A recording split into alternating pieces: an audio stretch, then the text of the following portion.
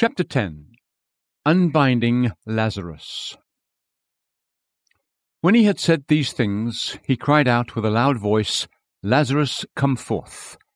The man who had died came forth, bound hand and foot with wrappings, and his face was wrapped around with a cloth. Jesus said to them, "Unbind him and let him go." John 11:43-44.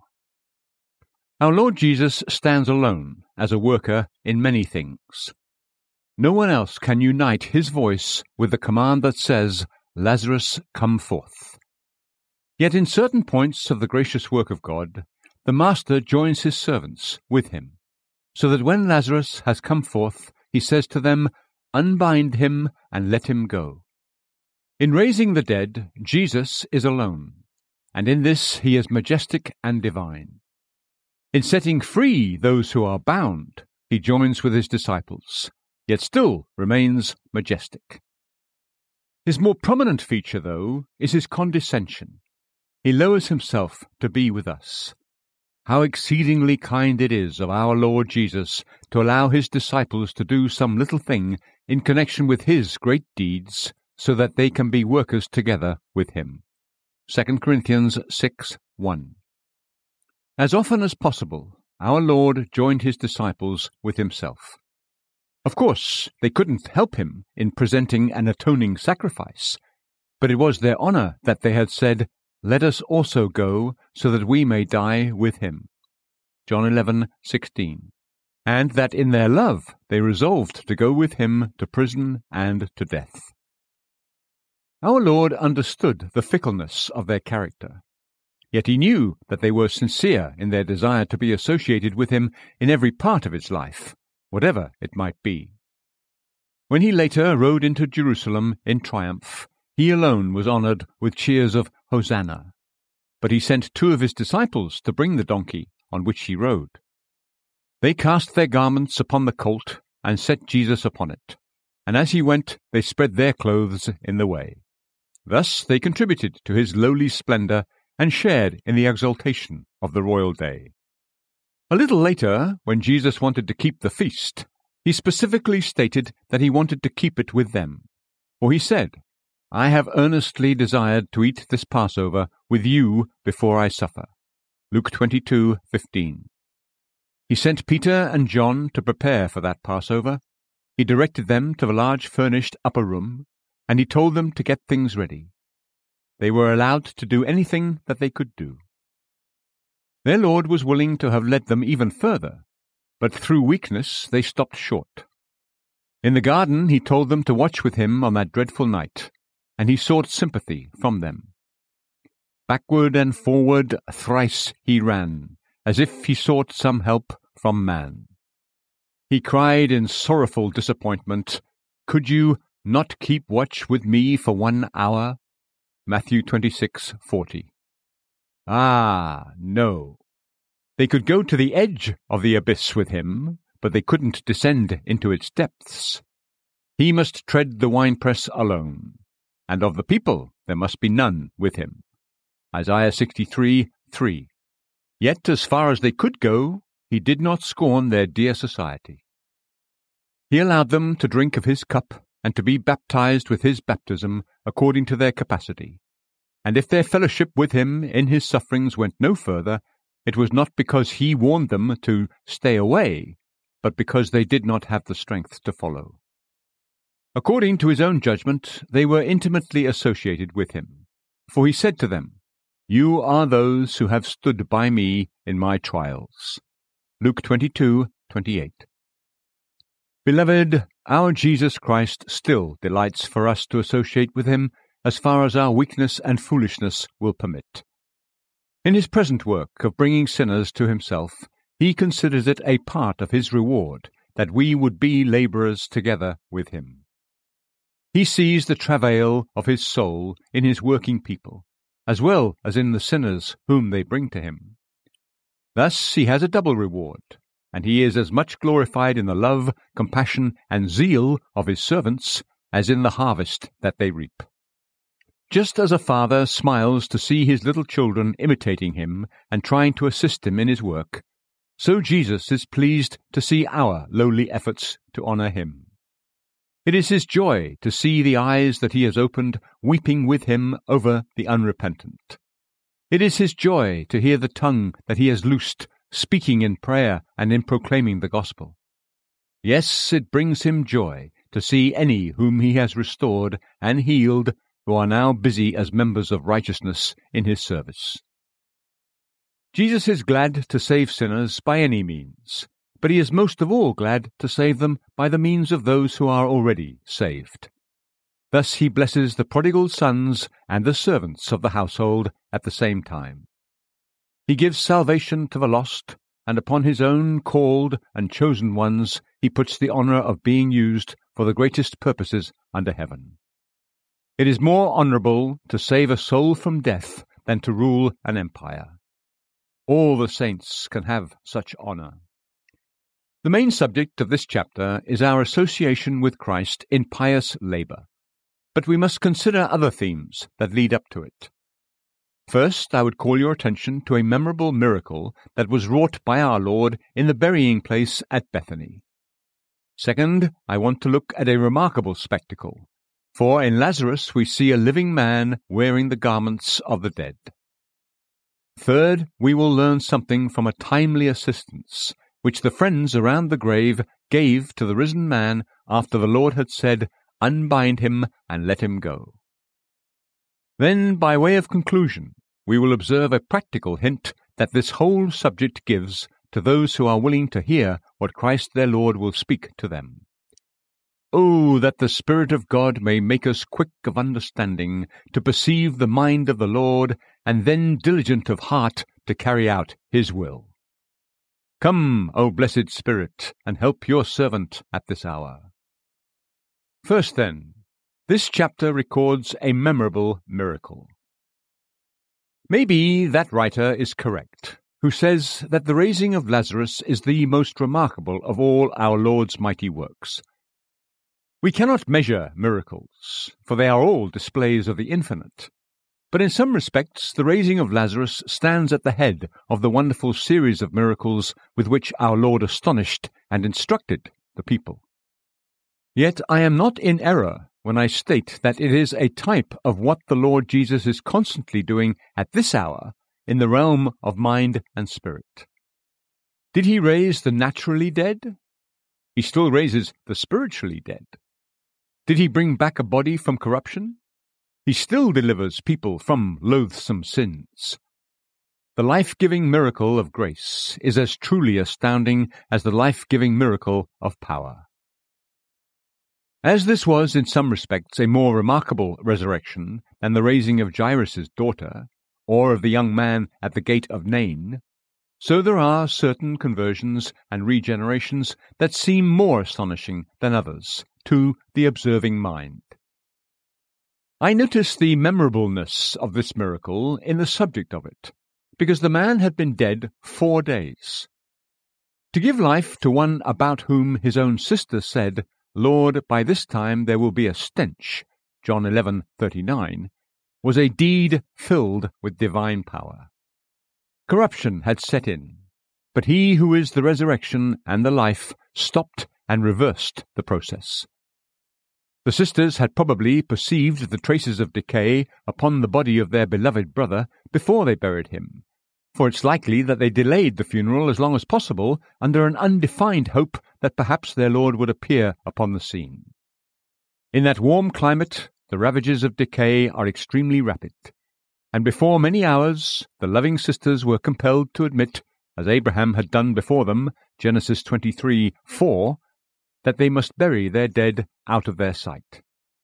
It was their full conviction that the terrible consuming of corruption had begun. What then can be done? When someone has very recently died, and every vein and artery is in its place, and every separate organ is still perfect, it might seem possible for the lifeblood to flow again. It somewhat resembles an engine that was just recently in full action, and although it is now motionless, the valves, wheels, and belts are still there. Simply start it up again, reapply the moving force, and the machinery will quickly begin to work.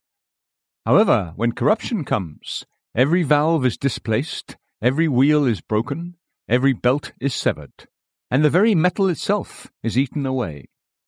What can be done now? Certainly it would be an easier task to make a completely new person out of the earth than to take this poor, corrupted corpse that has turned to worm's meat and make it live again. This was the marvelous miracle of divine power that our glorious Lord performed upon his friend Lazarus. There are some men who are represented by this situation. Not only are they devoid of all spiritual life, but corruption has set in. Their character has become abhorrent, their language is filthy, and their attitude is terrible. The pure mind desires to have them put out of sight, for they cannot be endured in any decent society. They are so far gone from original righteousness as to be an offence to all, and it doesn't seem possible that they could ever be restored to purity, honesty, or hope. When the Lord, in infinite compassion, comes to deal with them and gives them life, then even the most sceptical must confess, "This is the finger of God." Exodus 8:19. What else can it be? Such a profane sinner became a believer. Such a blasphemer became a man of prayer. Such a proud, conceited babbler received the kingdom as a little child. Surely God himself must have worked this wonder. Now is fulfilled the word of the Lord by Ezekiel. Scripture: "You will know that I am the Lord, when I have opened your graves and caused you to come up out of your graves, my people." Ezekiel 37:13. We thank our God that he gives life to the dry bones whose hope was lost. However far gone a person may be, he cannot be beyond the reach of the Lord's right arm of mighty mercy. The Lord can change the vilest of the vile into the most holy of the holy.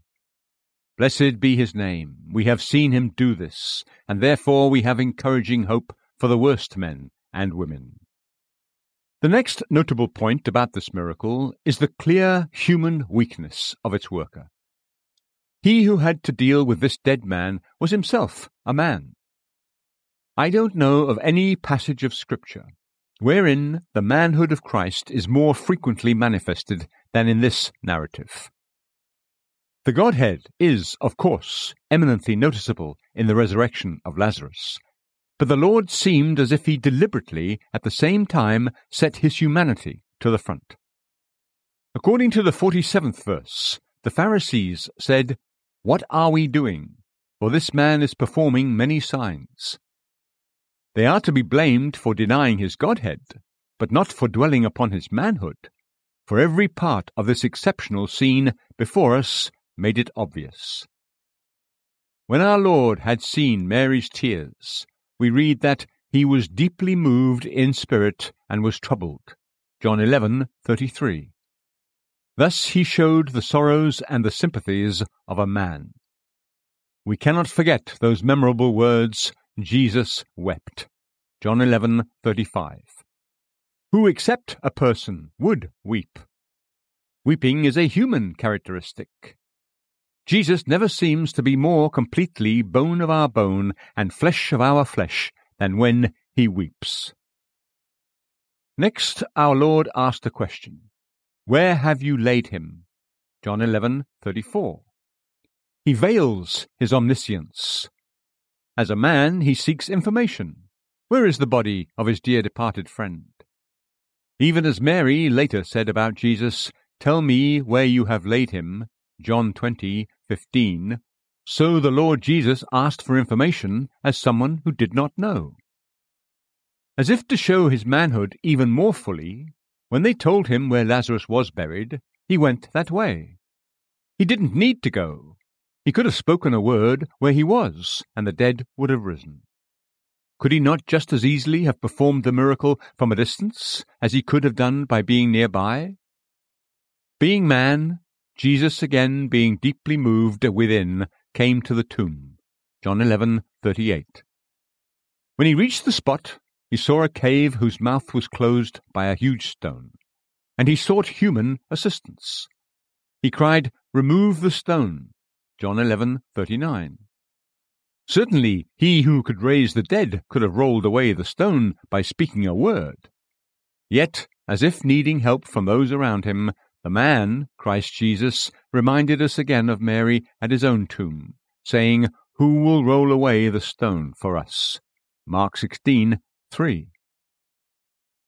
With that done, our Lord lifted up his eyes to heaven and addressed the Father in prayer, mingled with thanksgiving. How like a man is all this! He takes the petitioner's place. He speaks with God as a man speaks with his friend, Exodus 33:11, but still as a man. Did not this humble revelation of the manhood make the miracle all the more remarkable? The time came when the flame of the Godhead flashed forth from the unconsumed bush of the manhood. The voice of him who wept was heard in the chambers of death's shadow, and out came the soul of Lazarus to live again in the body. The weakness of God, 1 Corinthians 1:25, proved itself to be stronger than death and mightier than the grave. It is a parable of our own situation as workers for Christ. Sometimes we see the human side of the gospel, and we wonder whether it can do many mighty works. When we tell the story, we fear that it will seem repetitious to the people. We wonder how it can be that truth so simple, so familiar, and so common would have any special power about it. Yet it is so. Out of the foolishness of preaching, the wisdom of God shines forth. 1 Corinthians 1:21. The glory of the eternal God is seen in that gospel that we preach in much trembling and weakness. Let us therefore glory in our infirmity. 2 Corinthians 12:9. Because the power of God does all the more evidently rest upon us. Let us not despise our day of small things, Zechariah 4:10, nor be dismayed because we are obviously so weak. This work is not for our honor, but for the glory of God, and any circumstance that tends to make that glory more evident is to be rejoiced in. Let us consider for a few moments the active cause of this resurrection. Nothing was used by our Lord but his own word of power. Jesus cried with a loud voice, "Lazarus, come forth." John 11:43. He simply repeated the dead man's name and added two commanding words. This was simple enough. Dear friends, a miracle seems all the greater when the means used are apparently feeble and not well adapted to the working of such a great result. It is the same way in the salvation of men. It is marvelous that such poor preaching should convert such great sinners. Many are turned unto the Lord by the simplest, plainest, and most unadorned preaching of the gospel. They may not hear much, but the little that they hear is from the lips of Jesus. Many converts find Christ by a single short sentence. The divine life is carried into their hearts upon the wings of a brief text. The preacher had no eloquence, and he made no attempt at it, but the Holy Spirit spoke through him with a power that eloquence could not rival. The Lord told the dry bones to live, and they came to life. Ezekiel 37. I delight to preach my Master's gospel in the plainest terms. I would speak even more simply if I could. I would borrow the language of Daniel concerning Belshazzar's robe of scarlet and his chain of gold, and I would say to eloquence, keep your gifts for yourself, or give your rewards to someone else. Daniel 5:17. The power to awaken the dead does not lie in the wisdom of words, but in the Spirit of the living God. 1 Corinthians 2:4. The voice is Christ's voice, and the word is the word of him who is the resurrection and the life, and therefore people are made alive by it. Let us rejoice that it is not needful for us to become orators in order for the Lord Jesus to speak through us. Simply let the Spirit of God rest upon us, and we will be endowed with power from on high. Luke 24:49. So that even the spiritually dead will hear the voice of the Son of God through us, and they who hear will live. The result of the Lord's working must not be missed, for it is a main element of wonder in this miracle. Lazarus did come forth, and he did so immediately. The thunder of Christ's voice was attended by the lightning of his divine power, and immediately life flashed into Lazarus, and he came forth. Bound as he was, the power that had enabled him to live enabled him to shuffle forth from the ledge of rock upon which he lay, and there he stood with nothing of death about him but his grave clothes. He left the stale air of the sepulchre, and returned to know once more the things that are done under the sun. And it happened quickly. It is one of the great glories of the gospel that it doesn't require weeks or months for people to be given life, and to make new creations of them. Salvation can come to them at once. The person who stepped into this church this morning, immersed in rebellion against his God, and apparently impervious to divine truth, may, nevertheless, go down those steps with his sins forgiven and with a new spirit imparted to him, in the strength of which he will begin to live unto God as he never lived before. Do you speak of a nation being born at once, as if it were impossible? Isaiah 66:8. It is possible with God. The divine power can send a flash of life all around the world, at any instant, to give life to multitudes of his chosen. We are dealing now with God, not with men. Man must have time to prepare his machinery and get it into working order, but it is not so with the Lord. We, on our part, must seek after a preacher and find a place for him where the people can meet to hear. But when the Lord Jesus works, the action is done immediately, with or without the preacher, and inside or outside the place of assembly. If we had to feed 5,000, we would need to grind the wheat at the mill and bake the bread in the oven, and then we would be a long time in delivering the loaves in baskets. But the Master takes the barley cakes and breaks them, and as he breaks them, the food is multiplied. Then he handles the fish, and it seems as if a multitude of fish had been in his hands instead of a few small fish. Matthew 15:34. Behold, the vast multitude receives nourishment from the little supply that has been so abundantly increased. Trust in God, my brethren. In all your work of love, trust in the unseen power that stood behind the manhood of Christ, and that still stands behind the simple gospel that we preach. The everlasting word may seem to be weak and feeble. It might groan and weep and seem as if it could do no more, but it can raise the dead, and raise them at once. You can be sure of this. The effect that this miracle produced upon those who saw it was very remarkable, for many believed in the Lord Jesus. Besides this, the miracle of raising Lazarus was so unquestioned and unquestionable a fact that it brought the Pharisees to a point that they resolved to make an end of Christ. They had grumbled and muttered at his earlier miracles, but this one had struck such a blow that in their wrath they determined that he should die. No doubt this miracle was the immediate cause of the crucifixion of Jesus. It marked a point of decision when people must either believe in Christ or become his deadly foes. Oh, brethren, if the Lord is with us, we will see multitudes believing through Jesus.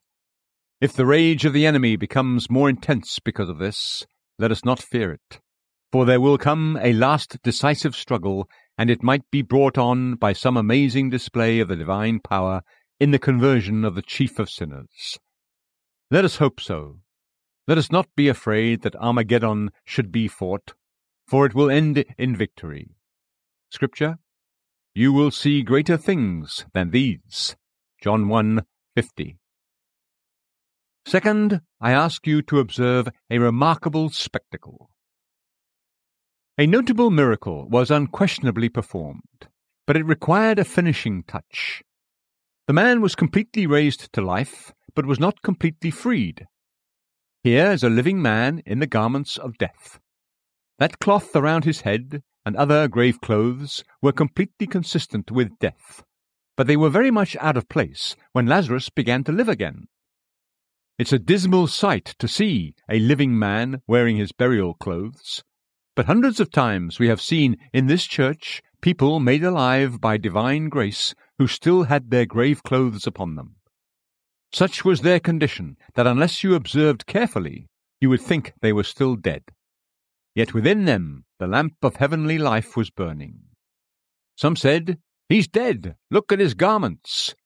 But the more spiritual people cried, "He's not dead, but these grave clothes must be loosed." It is a remarkable spectacle, a living man restricted with the garments of death.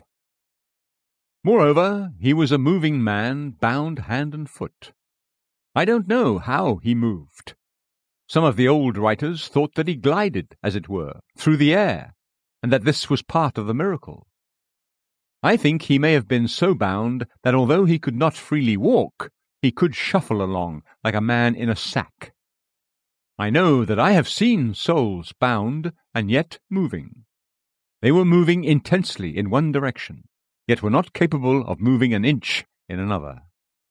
Have you not seen someone so truly alive that he wept, mourned, and groaned over sin, yet he could not believe in Christ, but seemed bound hand and foot as to faith? I have seen him determined to give up his sin and crush a bad habit under his foot, yet he could not lay hold on a promise or receive a hope.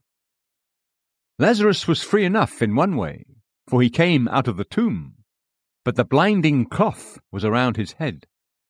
This is how it is with many awakened sinners, for when you try to show them some encouraging truth, they cannot see it. This was a repulsive sight, but captivating. Mary and Martha must have been delighted to see their brother, even though he was wrapped in grave clothes. He stunned the crowd, yet they were drawn to him. A man fresh from the sepulchre, dressed in grave clothes, is a sight that most people would want to avoid. Yet people would travel around the world to see a man restored from death, and such a man was Lazarus. Mary and Martha felt their hearts dancing within them, because their dear brother was alive. Notwithstanding the repulsiveness of the spectacle, it must have pleased them beyond anything they had seen, except the Lord himself. We too may have come near to a poor sinner. It was enough to frighten anybody to hear his groans and to see his weeping, yet he was so dear to every true heart that we loved to be with him. I have sometimes spoken with broken-hearted sinners, and they have pretty nearly broken my heart. Yet, after they had left the room, I wished I could see 1,000 like them. Poor creatures, they fill us with sorrow, yet flood us with joy. This was a man who was strong, yet helpless. He was strong enough to come forth from his grave, yet he could not take the cloth away from his own head, for his hands were bound. He could not go to his house, for his feet were wrapped. Unless some kind hand unbound him, he would remain a living mummy.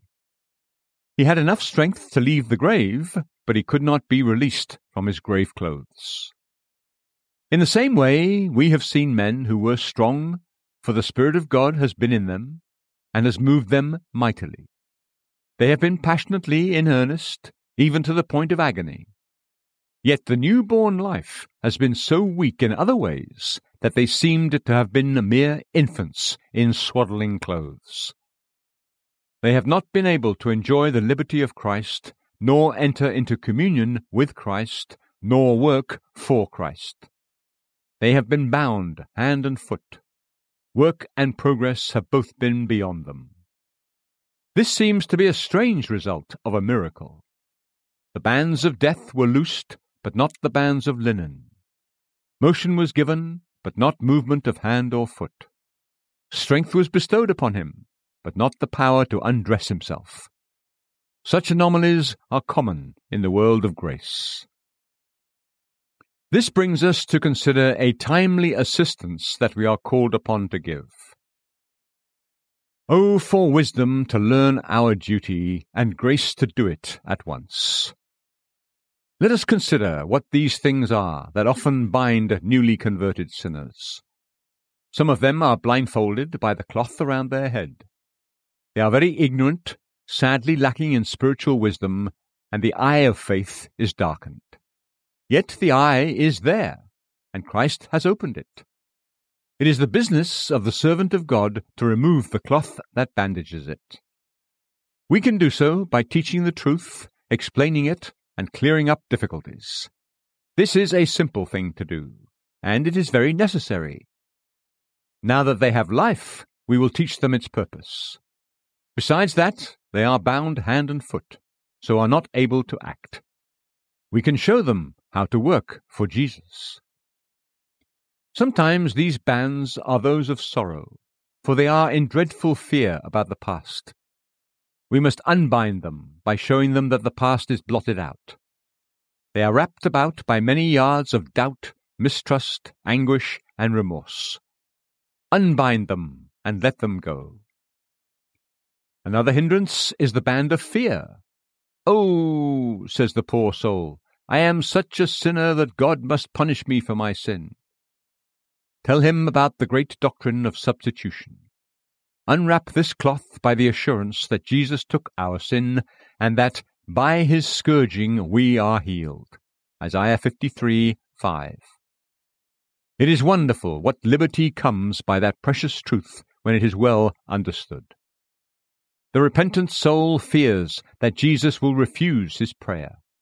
Assure him that Jesus will certainly not cast out any who come to him. John 6:37. Let fear be taken from the soul by the promises of Scripture, by our testimony to their truth, and by the Spirit bearing witness to the doctrine that we try to proclaim. People are very often bound with the grave clothes of prejudice. They used to think certain things before conversion, and they are very apt to carry their dead thoughts into their new life. Go and tell them that things are not what they seem. Scripture: "The old things passed away. Behold, new things have come." 2 Corinthians 5:17. God is overlooking their days of ignorance. Acts 17:30. But now they must change their minds about everything and no longer judge according to the sight of the eyes and the hearing of the ears. Some of them are bound with the grave clothes of sinful habits. It's a noble work to help a drunkard remove the detestable bands that prevent him from making the slightest progress toward better things. Let us tear off every band from ourselves so that we can more easily help others to be free. The bonds of evil habits can still remain upon people who have received the divine life, until those habits are pointed out to them and the sinfulness of them is shown. And so they are helped by understanding, prayer, and example to be free. Who among us would want Lazarus to continue wearing his burial clothes? Who would want to see a regenerated person fall into sinful habits? When the Lord gives life, the main point of the business is secured, and then we can come in to loose every bond that would restrict and hinder the free action of the divine life. But why are these cloths left? Why didn't the miracle that raised Lazarus also loosen his grave clothes? I answer that it is because our Lord Jesus is always prudent regarding miracles. There are many false wonders, but true miracles are few and far between. In the Church of Rome, such miracles that they claim are usually an abundant waste of power. When St. Swithin supposedly made it rain for 40 days, so that his corpse would not be carried into the church, it was much ado about very little. When St. Denis supposedly walked 1,000 miles carrying his head in his hands, one is inclined to ask why he could not have journeyed just as well if he had set it on his neck. When another saint supposedly crossed the sea on a tablecloth, would it not have been an improvement if he had borrowed a boat? Rome can afford to be free with her counterfeit coins. The Lord Jesus never works a miracle unless there is an object to be gained that could not be obtained in any other way. When the enemy said, "Command that these stones become bread," Matthew 4:3, our Lord refused, for it was not a proper occasion for a miracle. Lazarus cannot be raised out of the grave except by a miracle. But he can be unbound without a miracle, and therefore human hands must do it. If there is anything in the kingdom of God that we can do ourselves, it is foolish to say, "May the Lord do it," for he will do nothing of the kind. If you can do it, you will do it. If you refuse to do it, you will be neglectful of your duty. I suppose that those grave clothes were left on Lazarus so that those who came to unbind him could be sure that he was the same man who died. Some of them may have said, "This is Lazarus, for these are the grave clothes that we wrapped around him. There's no deceit here. This is the very same man who was laid out and prepared by us for burial." "I remember putting in that stitch," someone says. "I remember that stain in the linen," declares another. From coming so near to Lazarus, they would be equally well assured that he was really alive. They saw his living flesh rising as each strip of cloth was removed. They observed his breathing and the flush that reddened his cheeks. For some such reason, our Lord allows the awakened sinner to remain in a measure of bondage so that we can know that the person is the same one who was really dead in trespasses and sins. He was no pretend sinner, for the traces of his sins are still upon him. You can see by what he says that his training was not the best. The remnants of the old nature show what manner of man he used to be. Every now and then the smell of the sepulchre meets your nose.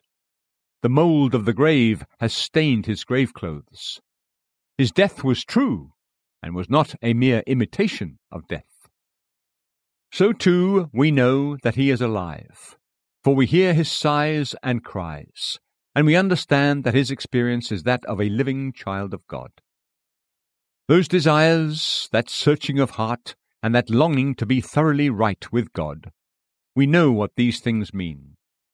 It is a big help to us in discerning spirits and in being assured of the work of God upon any person for us to come into living contact with those imperfections that it is to be our privilege to remove under the guidance of the Holy Spirit.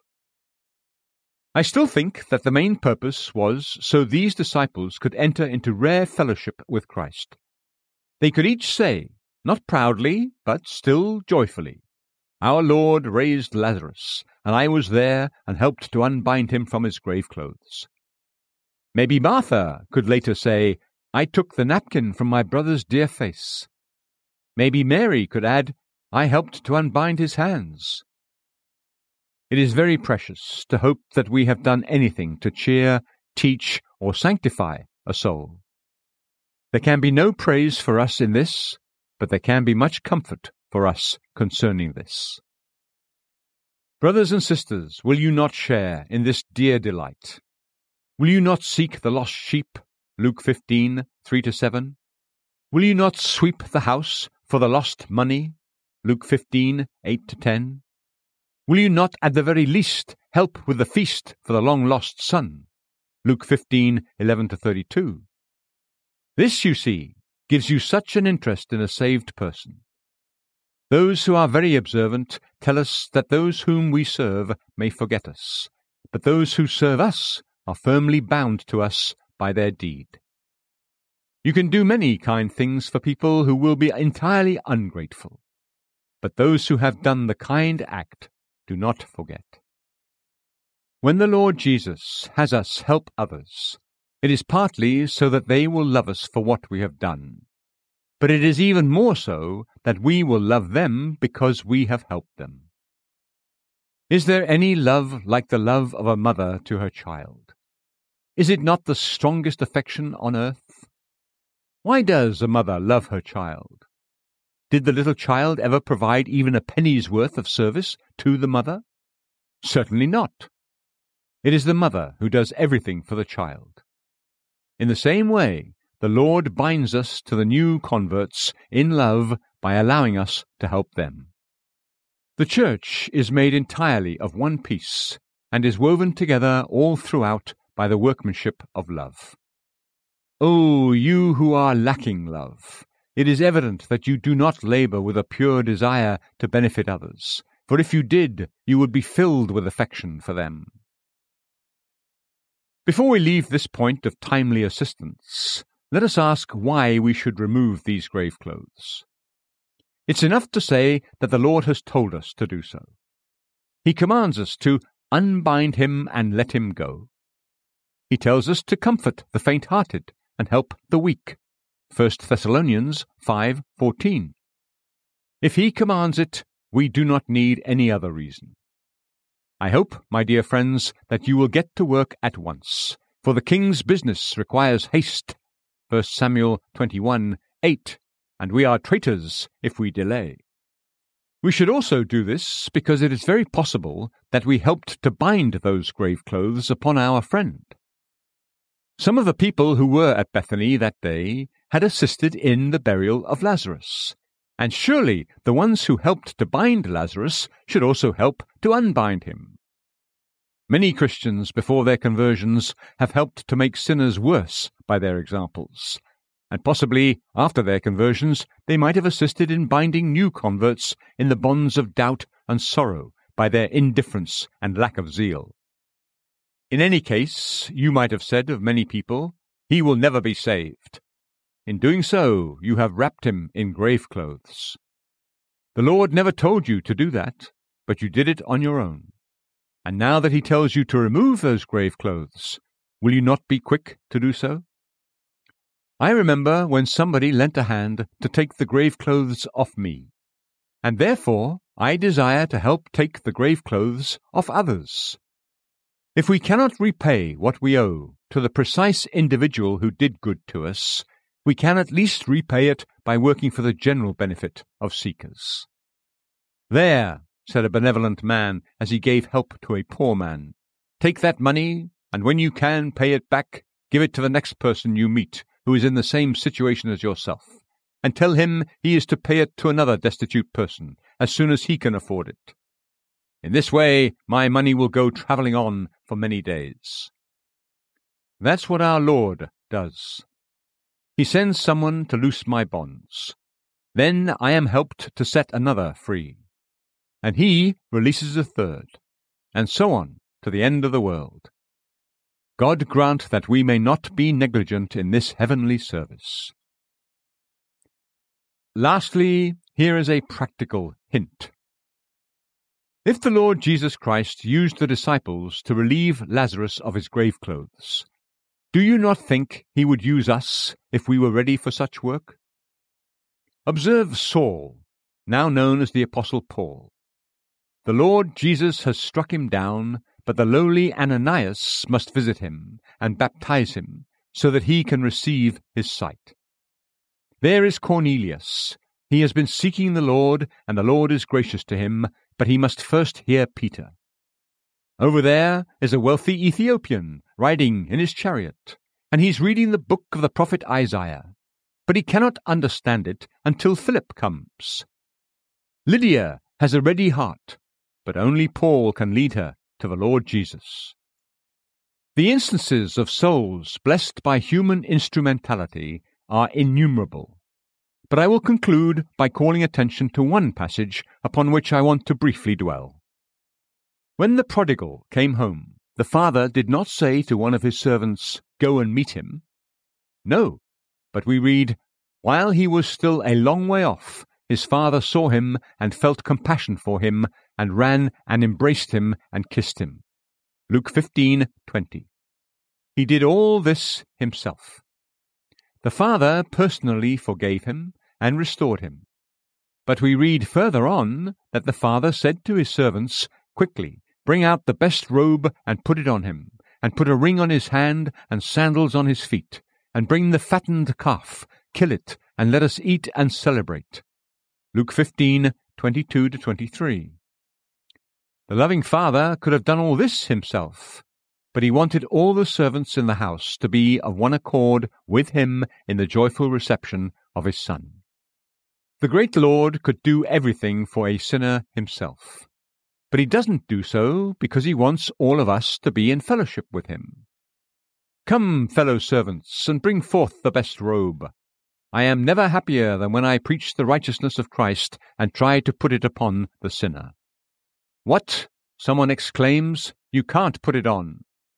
Yet the parable says, bring out the best robe and put it on him. I not only bring it out and show it, but by the Holy Spirit's help I try to put it on the sinner. I hold it up before him, just as you hold up a friend's coat to help him put it on. You have to guide the poor sinner's hand into the sleeve and lift it up upon his shoulders, or he might never get it on. You are to teach him, comfort him, encourage him, and in fact help him to be dressed like one of the family. Then cannot we also bring out the ring? Certainly the father should have put the ring upon his son's hand, but no, he tells his servants to do that. He says to them, put a ring on his hand. Introduce him into fellowship and make him glad with the communion of saints. We must guide the new convert into the joys of Christian society, letting him know what it is to be married to Christ and joined to his people. We must put honor upon these redeemed ones, and we must adorn those who once were degraded. Let us not neglect to put shoes on his feet, too. He has a long journey to go.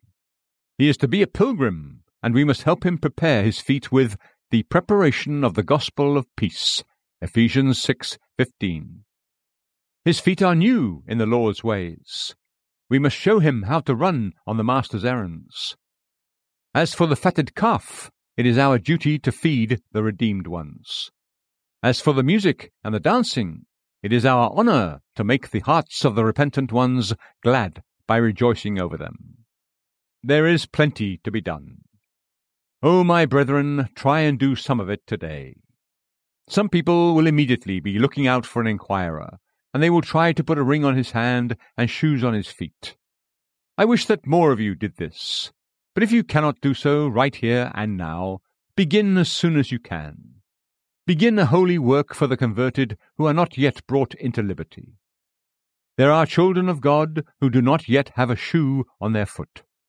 There are plenty of shoes in the house, but no servant has put them on. When I look around, I see some who do not have the ring on their hand. Oh, that I might have the privilege of putting it on. I urge you, brethren, by the blood that bought you, by the love that holds you, and by the supreme abundance that supplies your need, go forth and do what your Master graciously allows and commands you to do. Loose Lazarus. Bring forth the best robe and put it on him. Put a ring on his hand and shoes on his feet, and let us all eat and rejoice with our Father. Amen.